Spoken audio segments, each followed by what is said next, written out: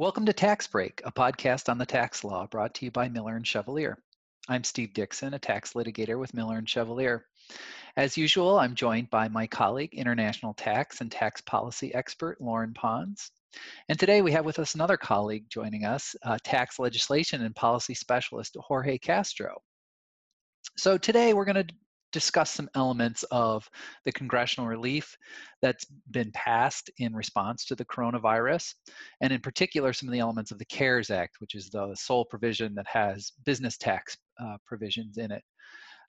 So as we've said before, the idea behind Tax Break is to provide our listeners with some perspective on select tax issues that we think are interesting.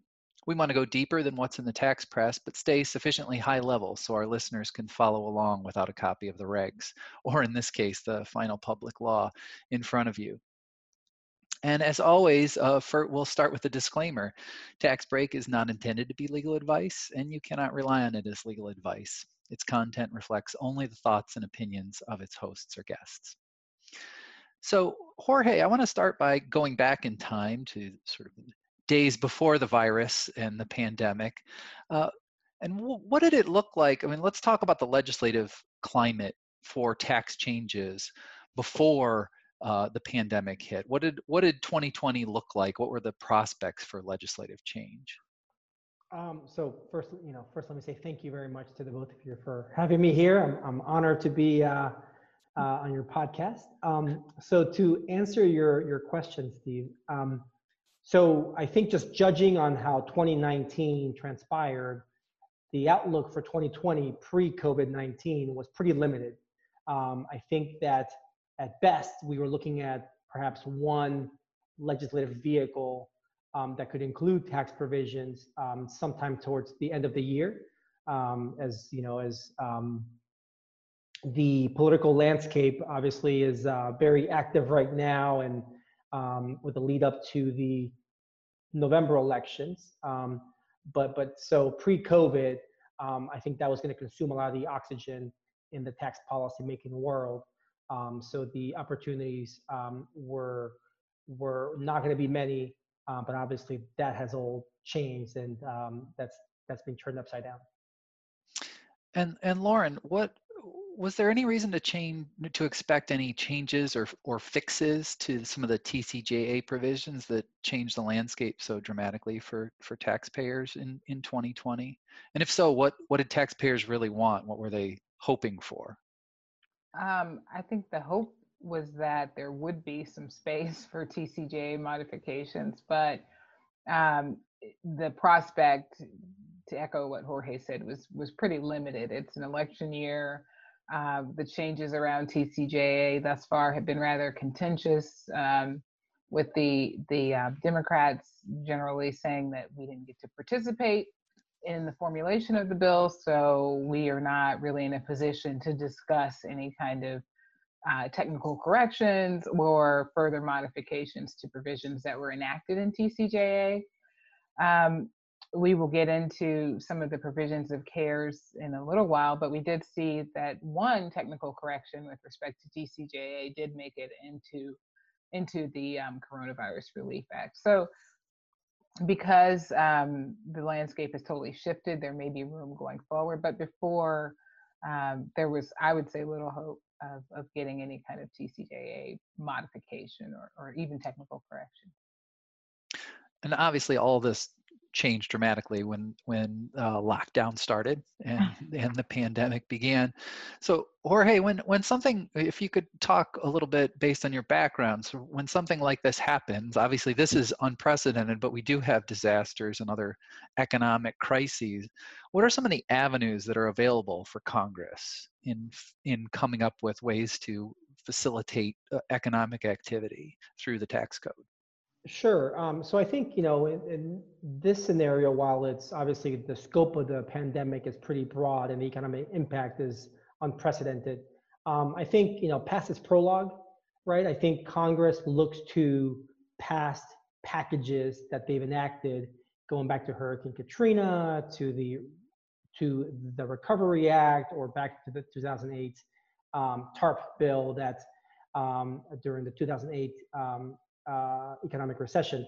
So I think Congress, I think how it starts is it looks at past provisions in the tax code that were effective, right? And you've seen some of those provisions come back. Now, obviously, this pandemic and the economic impact is broad and significant and likely going to be very lengthy. So I would say looking at past provisions, but also dialing up the whether it's refundability or the speed by which tax relief could be granted. I will say I think right now the number one rule for Congress, when they enact tax legislation to combat the impact of the pandemic, is how do you inject cash into employers, individuals as fast as possible, right? How do you increase liquidity, right? Which is a significant challenge right now, right? Whether it's to the tax code or outside the tax code, that's the primary rule. And if you can make a convincing case to Congress that a sector that's impacted can get significant relief fast and quickly, I think that carries a premium in making those arguments in Congress. So I think you look at whether it's the ability to amend past tax returns to get refunds for tax years, whether you make tax credits refundable, whether you increase the deductibility of certain provisions. I think those are the avenues by which Congress, or I would say that's the prism typically, and the levers that's typically available. And do you think that, is this basic principle of liquidity or getting cash into the economy, is that something that both parties try to use as leverage in hammering out what relief they'll make available? I think that's right. I think, I think that's right. I think, both parties clearly have different,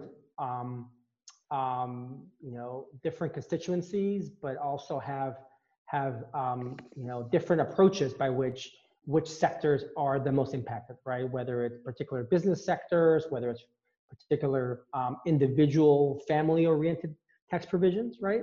And you're seeing some of that right now play out, right? I think now, the first 4 bills have passed pretty quickly.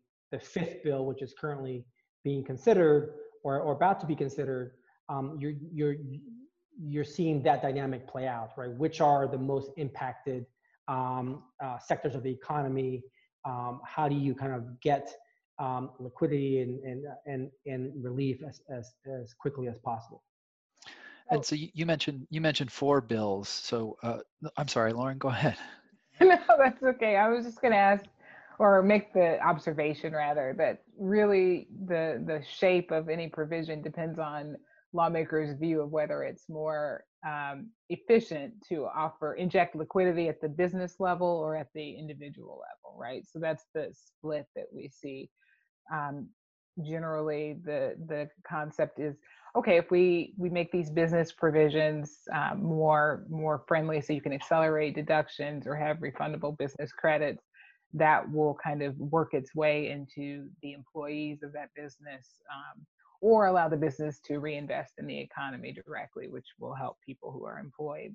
Whereas other views are, maybe it's better to offer refundable credits directly to individuals, send out stimulus checks, those sorts of things to jumpstart the economy and also help people who may be negatively impacted such that they've lost their job.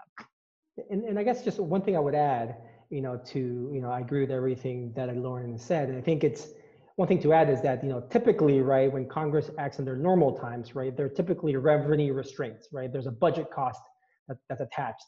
And so far that has not limited Congress's scope and how they've enacted tax proposals, right? So I think right now, the first question is, are you an impacted party? Are you an impacted sector, right? And then the second question becomes, well, if we enact X provision, how quickly would that relief reach the hands of those who need it most? So do you think the deficit is going to continue to be a concern, or does it really depend on how long this pandemic lasts and whether or not, we have to kind of abandon prior considerations around deficit. That's I think the $1 million question, right, Lauren? And but I think I do think right now it's probably trillion, right? That's right. Several $1 trillion question. Yeah, $1 trillion question. I think right now there seems to be very limited consideration, right? Those groups in Congress that would typically that would be the budget hawks, right? On both parties. They're pretty silent right now. But at some point, right, I think someone's gonna have to pay attention. Well, what's the deficit, right? And I've seen a few, groups in the private sector, typically, more along kind of the financial economic groups that I think that have started kind of trying to raise the flag, but I think so far it's falling kind of on deaf ears. And I think the argument is obviously is that right now we're still kind of economically not hit bottom yet, and I think that we're still kind of entering what could be a recession, depression, and I think we have to kind of pull any lever that we can, whether it's a tax code or through lending programs, and I think that's gonna be the main topic for a while. And is the deficit the reason why there's been a cap on the PPP funds so far, the Paycheck Protection Plan program funds? I know that. I mean, I know that's been the criticism of that program, is that putting a ceiling on the funds has actually caused a bunch of businesses that could actually use the help to not get it. So. That's a good question. I think it's, I guess, yes, that probably is a way to kind of have a check on the program, right? So that those businesses that could be perhaps less deserving, right? And then we've seen what the news has looked like lately around the PPP program. To kind of have a bit of a check on SBA, which is administering the program. So it's not just kind of an open checkbook, right? So the latest bill more than doubled the lending limit by $321 billion. So I suspect that's going to continue, a trend that's going to continue, but I don't see that's going to be just an open checkbook. Right.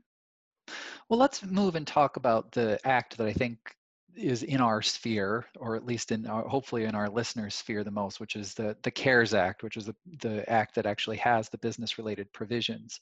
And I think we'll talk about a few of the provisions here. If we could start, I'd like to start with the employee retention credit. So Jorge, maybe you could tell us a little bit about how that works and what's going on with it currently. Sure.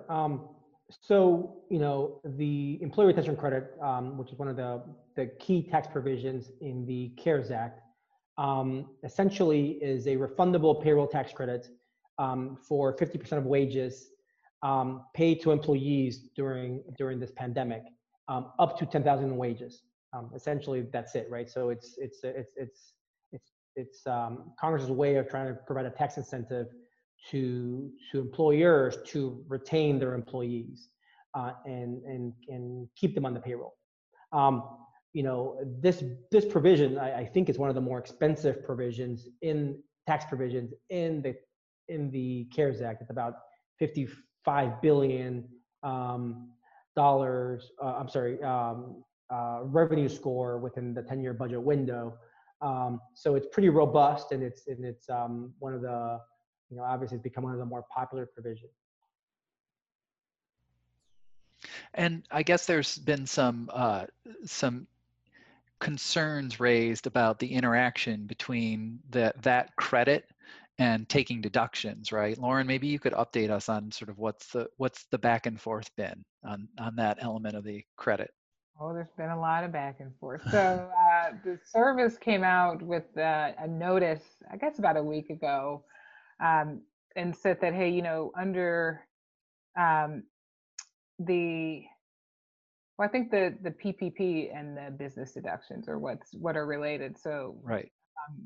if you have receipt funds under the Paycheck Protection Program, there is a provision that allows those loan proceeds to be forgiven, and they will not be included in income, which is contrary to the general tax principle that forgiveness of indebtedness equals income. Fine.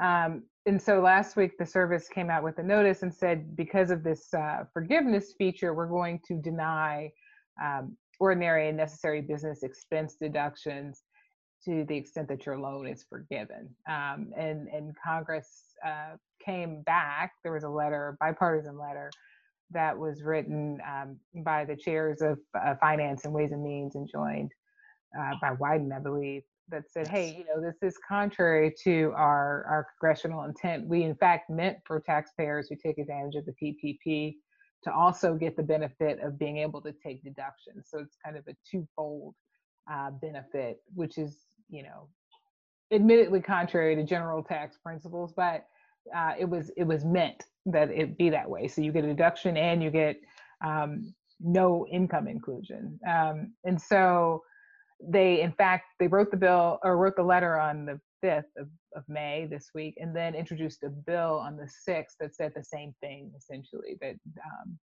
overrode the notice and said you do get to take these deductions as well as have the loan forgiven if you meet the qualifications for forgiveness. And hasn't there been indication from Treasury that they're likely to sort of retract the notice or Yes. go along with this congressional guidance?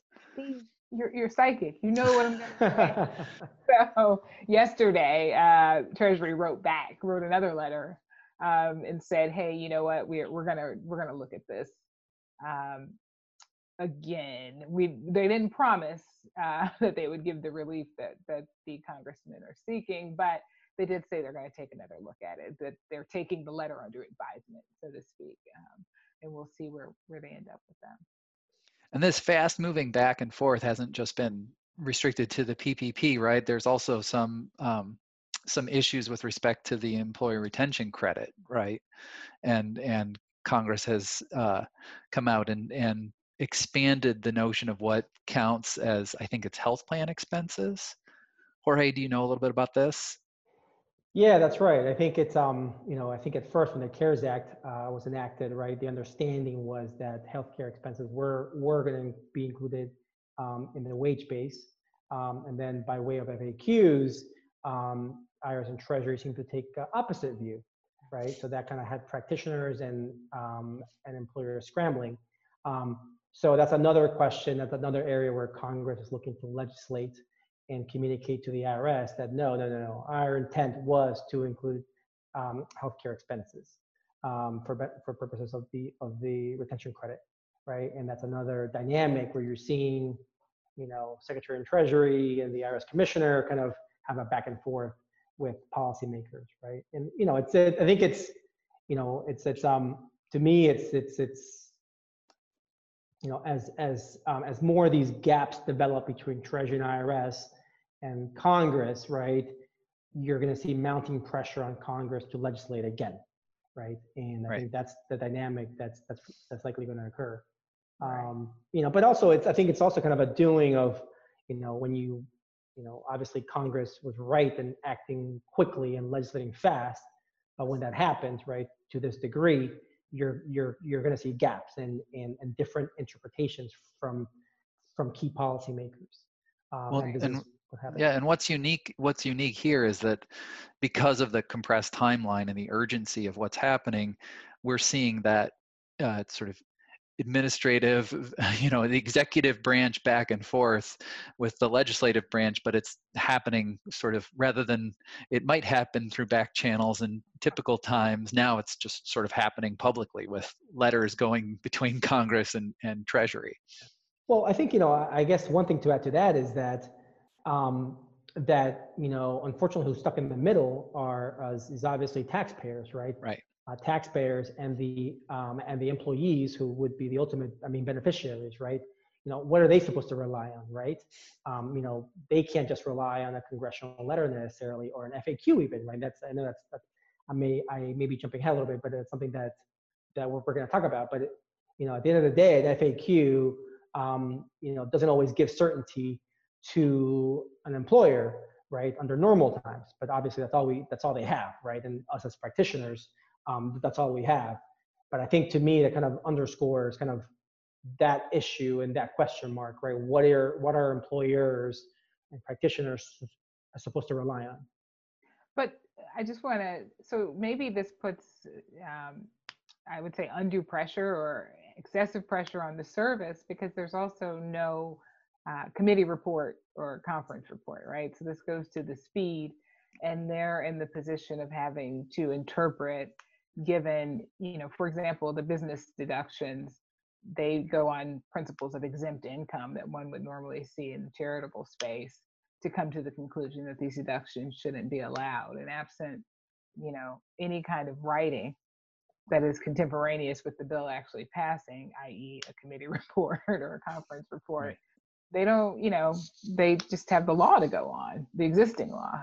So, it is a tough position to be in. And then to your point, Steve, we have the letters flying back and forth.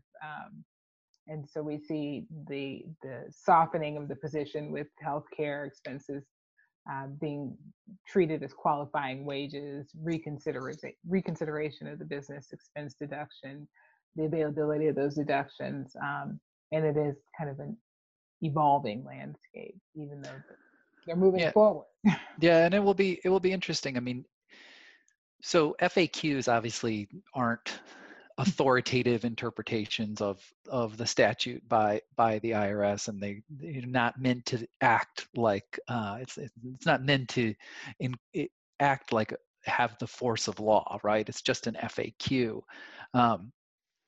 But I do wonder whether there is an effect that these sort of accumulated FAQs and their subsequent retraction after Congress saying, no, you didn't actually understand what we intended here. We intended something else.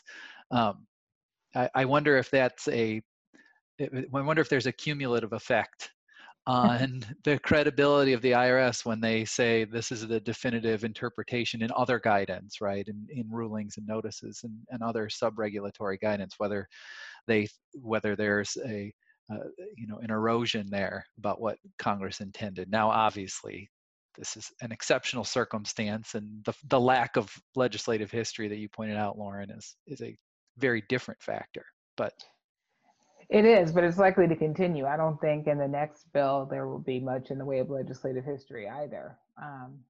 So it'll be relevant for this set of guidance for sure, meaning coronavirus related relief. Right. But a good point is raised, right? It kind of, what happens to the, I guess, shall we call it, reliability of the FAQ, right? I think it's, as you pointed out, Steve, I think it's the more often the IRS retreats from its initial FAQ position, right? What happens, what impact does it have? And I think you could see that come to a head, over time, that a taxpayer that takes a position opposite of the FAQ, right, could certainly make the argument that that FAQ wasn't necessarily what Congress intended in the statute. And I think, and then here, let us refer you to the 20 times the FAQs, were amended by the service, right? So I think that kind of goes to kind of what are employers and businesses supposed to rely on. That's right. Yeah, and I think that it's certainly the case that if you have later disputes about the CARES Act in particular, and there's a history of the IRS getting it wrong, right? That's the kind of argument you could see in the future. Let's move on and talk about the NOL provisions in the CARES Act. And Lauren, maybe you could just give us a little background on what happened with NOLs in TCJA and how the CARES Act aims to amend that. Sure. So in TCJA, carry back of NOLs was abolished, and carry forward NOL relief, the deduction for NOLs would be limited to 80% of your taxable income. So no carryback, and there was a limit as to how much you could roll over into forward years. And to Jorge's point about injecting liquidity into the market, CARES Act said, hey, you know what? We're going to allow NOL carryback to 18, 19, and 20 for losses that are incurred this year because of coronavirus. So there is the carryback, and they also delayed the implementation of the 80% cap on carry forward until 2021. So you can take all of your NOLs all the way back to 18 if you are so inclined. And the cutoff, I take it the cutoff there is driven by the rate differential with TCJA. Well, the rate differential and also the implementation of the NOL rules, the harsher NOL rules. So those came into being in TCJA for tax years beginning on or after, I guess, December 22nd, I believe is when the bill passed. So generally forward. And that's so that's the 80% limitation.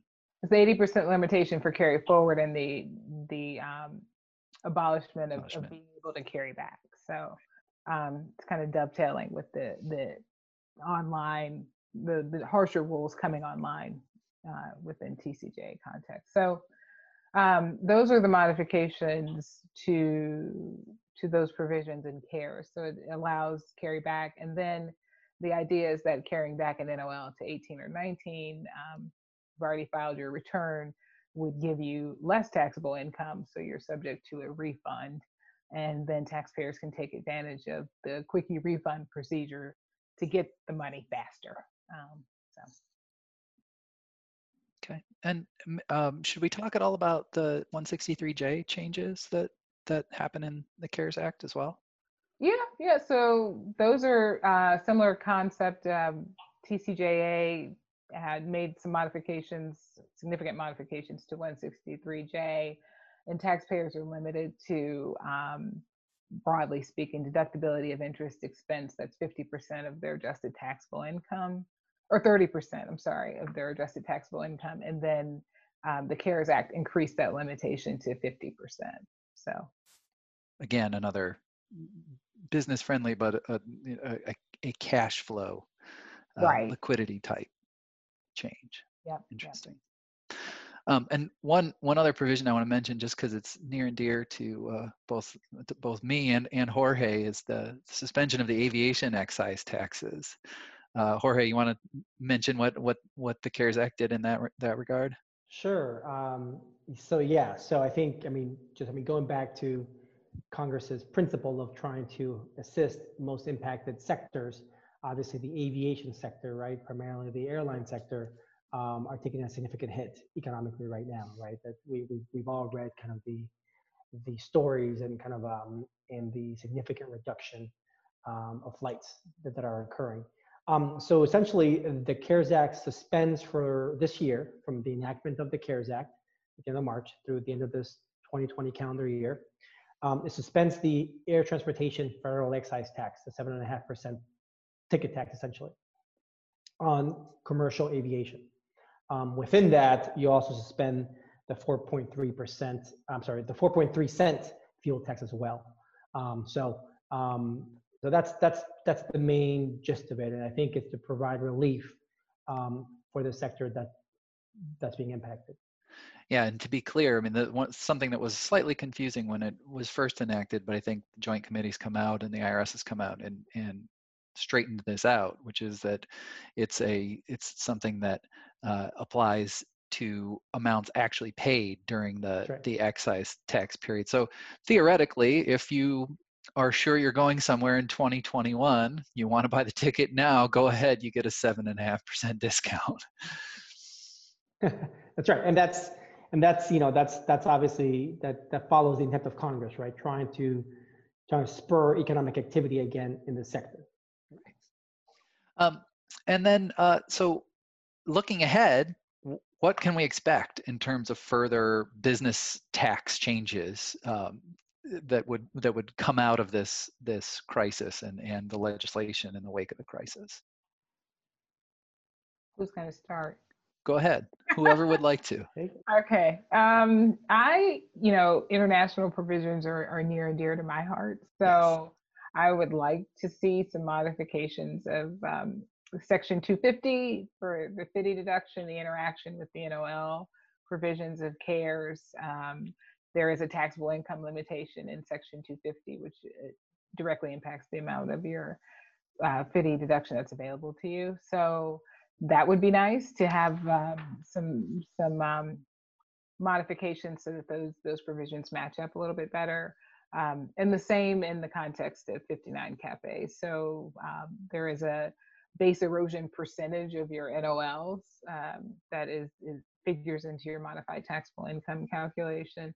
And if the congressional intent was, and it was, to afford taxpayers a refund, if the result of you carrying back NOLs to years in which you had no BEAT liability, in fact, results in you having BEAT liability, the congressional intent has been frustrated. So it'd be nice to see some kind of modification to 59 CAFE. And it doesn't have to be, forever, but at least for the years in which the CARES Act modifications are in play, some modification to the 59 CAFE rules such that taking advantage of an NOL won't throw you into BEAT liability territory.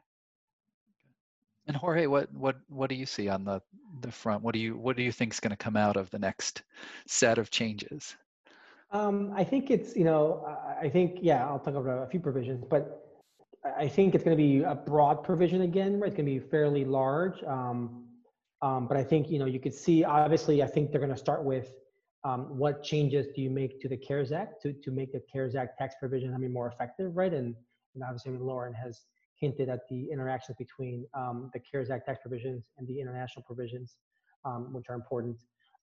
You're already going to see activity around the tax issues around the PPP loan program, right? Which we've talked about. Also around the retention credit as well, right? Expanding the retention credit, whether it's a higher wage limit, and make that more robust. That's going to be on the table, and you've already seen kind of bipartisan action in Congress around the retention credit. So I suspect that's going to be a prime candidate for the fifth round, which I'll call it. There's continues to be talk about a payroll tax cut led by the president. He's obviously trumpeting that issue.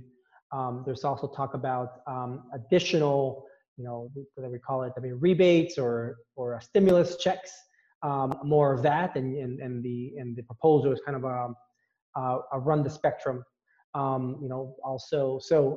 Increase in the earned income tax credit, child tax credit. Expanding the charitable tax provisions in the CARES Act as well. That's going to be on the table. So it's going to be pretty broad. I think it's every indication from the House or in Congress is that they're going to try to start kind of considering a major bill that's supposed to be in the trillions again next week, as early as next week. So as folks know, the Senate's currently out of session now. House will come back next week, and the House is going to take the lead on the bill. And I think it's going to, whatever they put out, I think is going to set the marker. Obviously, they're going to have to negotiate with the White House and with the Senate, but I think it could lay the groundwork and set the marker for what the next bill looks like. Great, and just for our listeners' benefit, it's May 8th today we're recording it. So next week is the week beginning the 11th. So, well, thank you both. I think this was really interesting and informative. As always, listeners, if you have questions or suggestions for future podcasts, you can send us an email at podcasts@milchev.com. That's podcasts plural at milchev.com. Lauren, thank you as always. Jorge, it was wonderful to have you on today. Thank you. Thanks, everyone.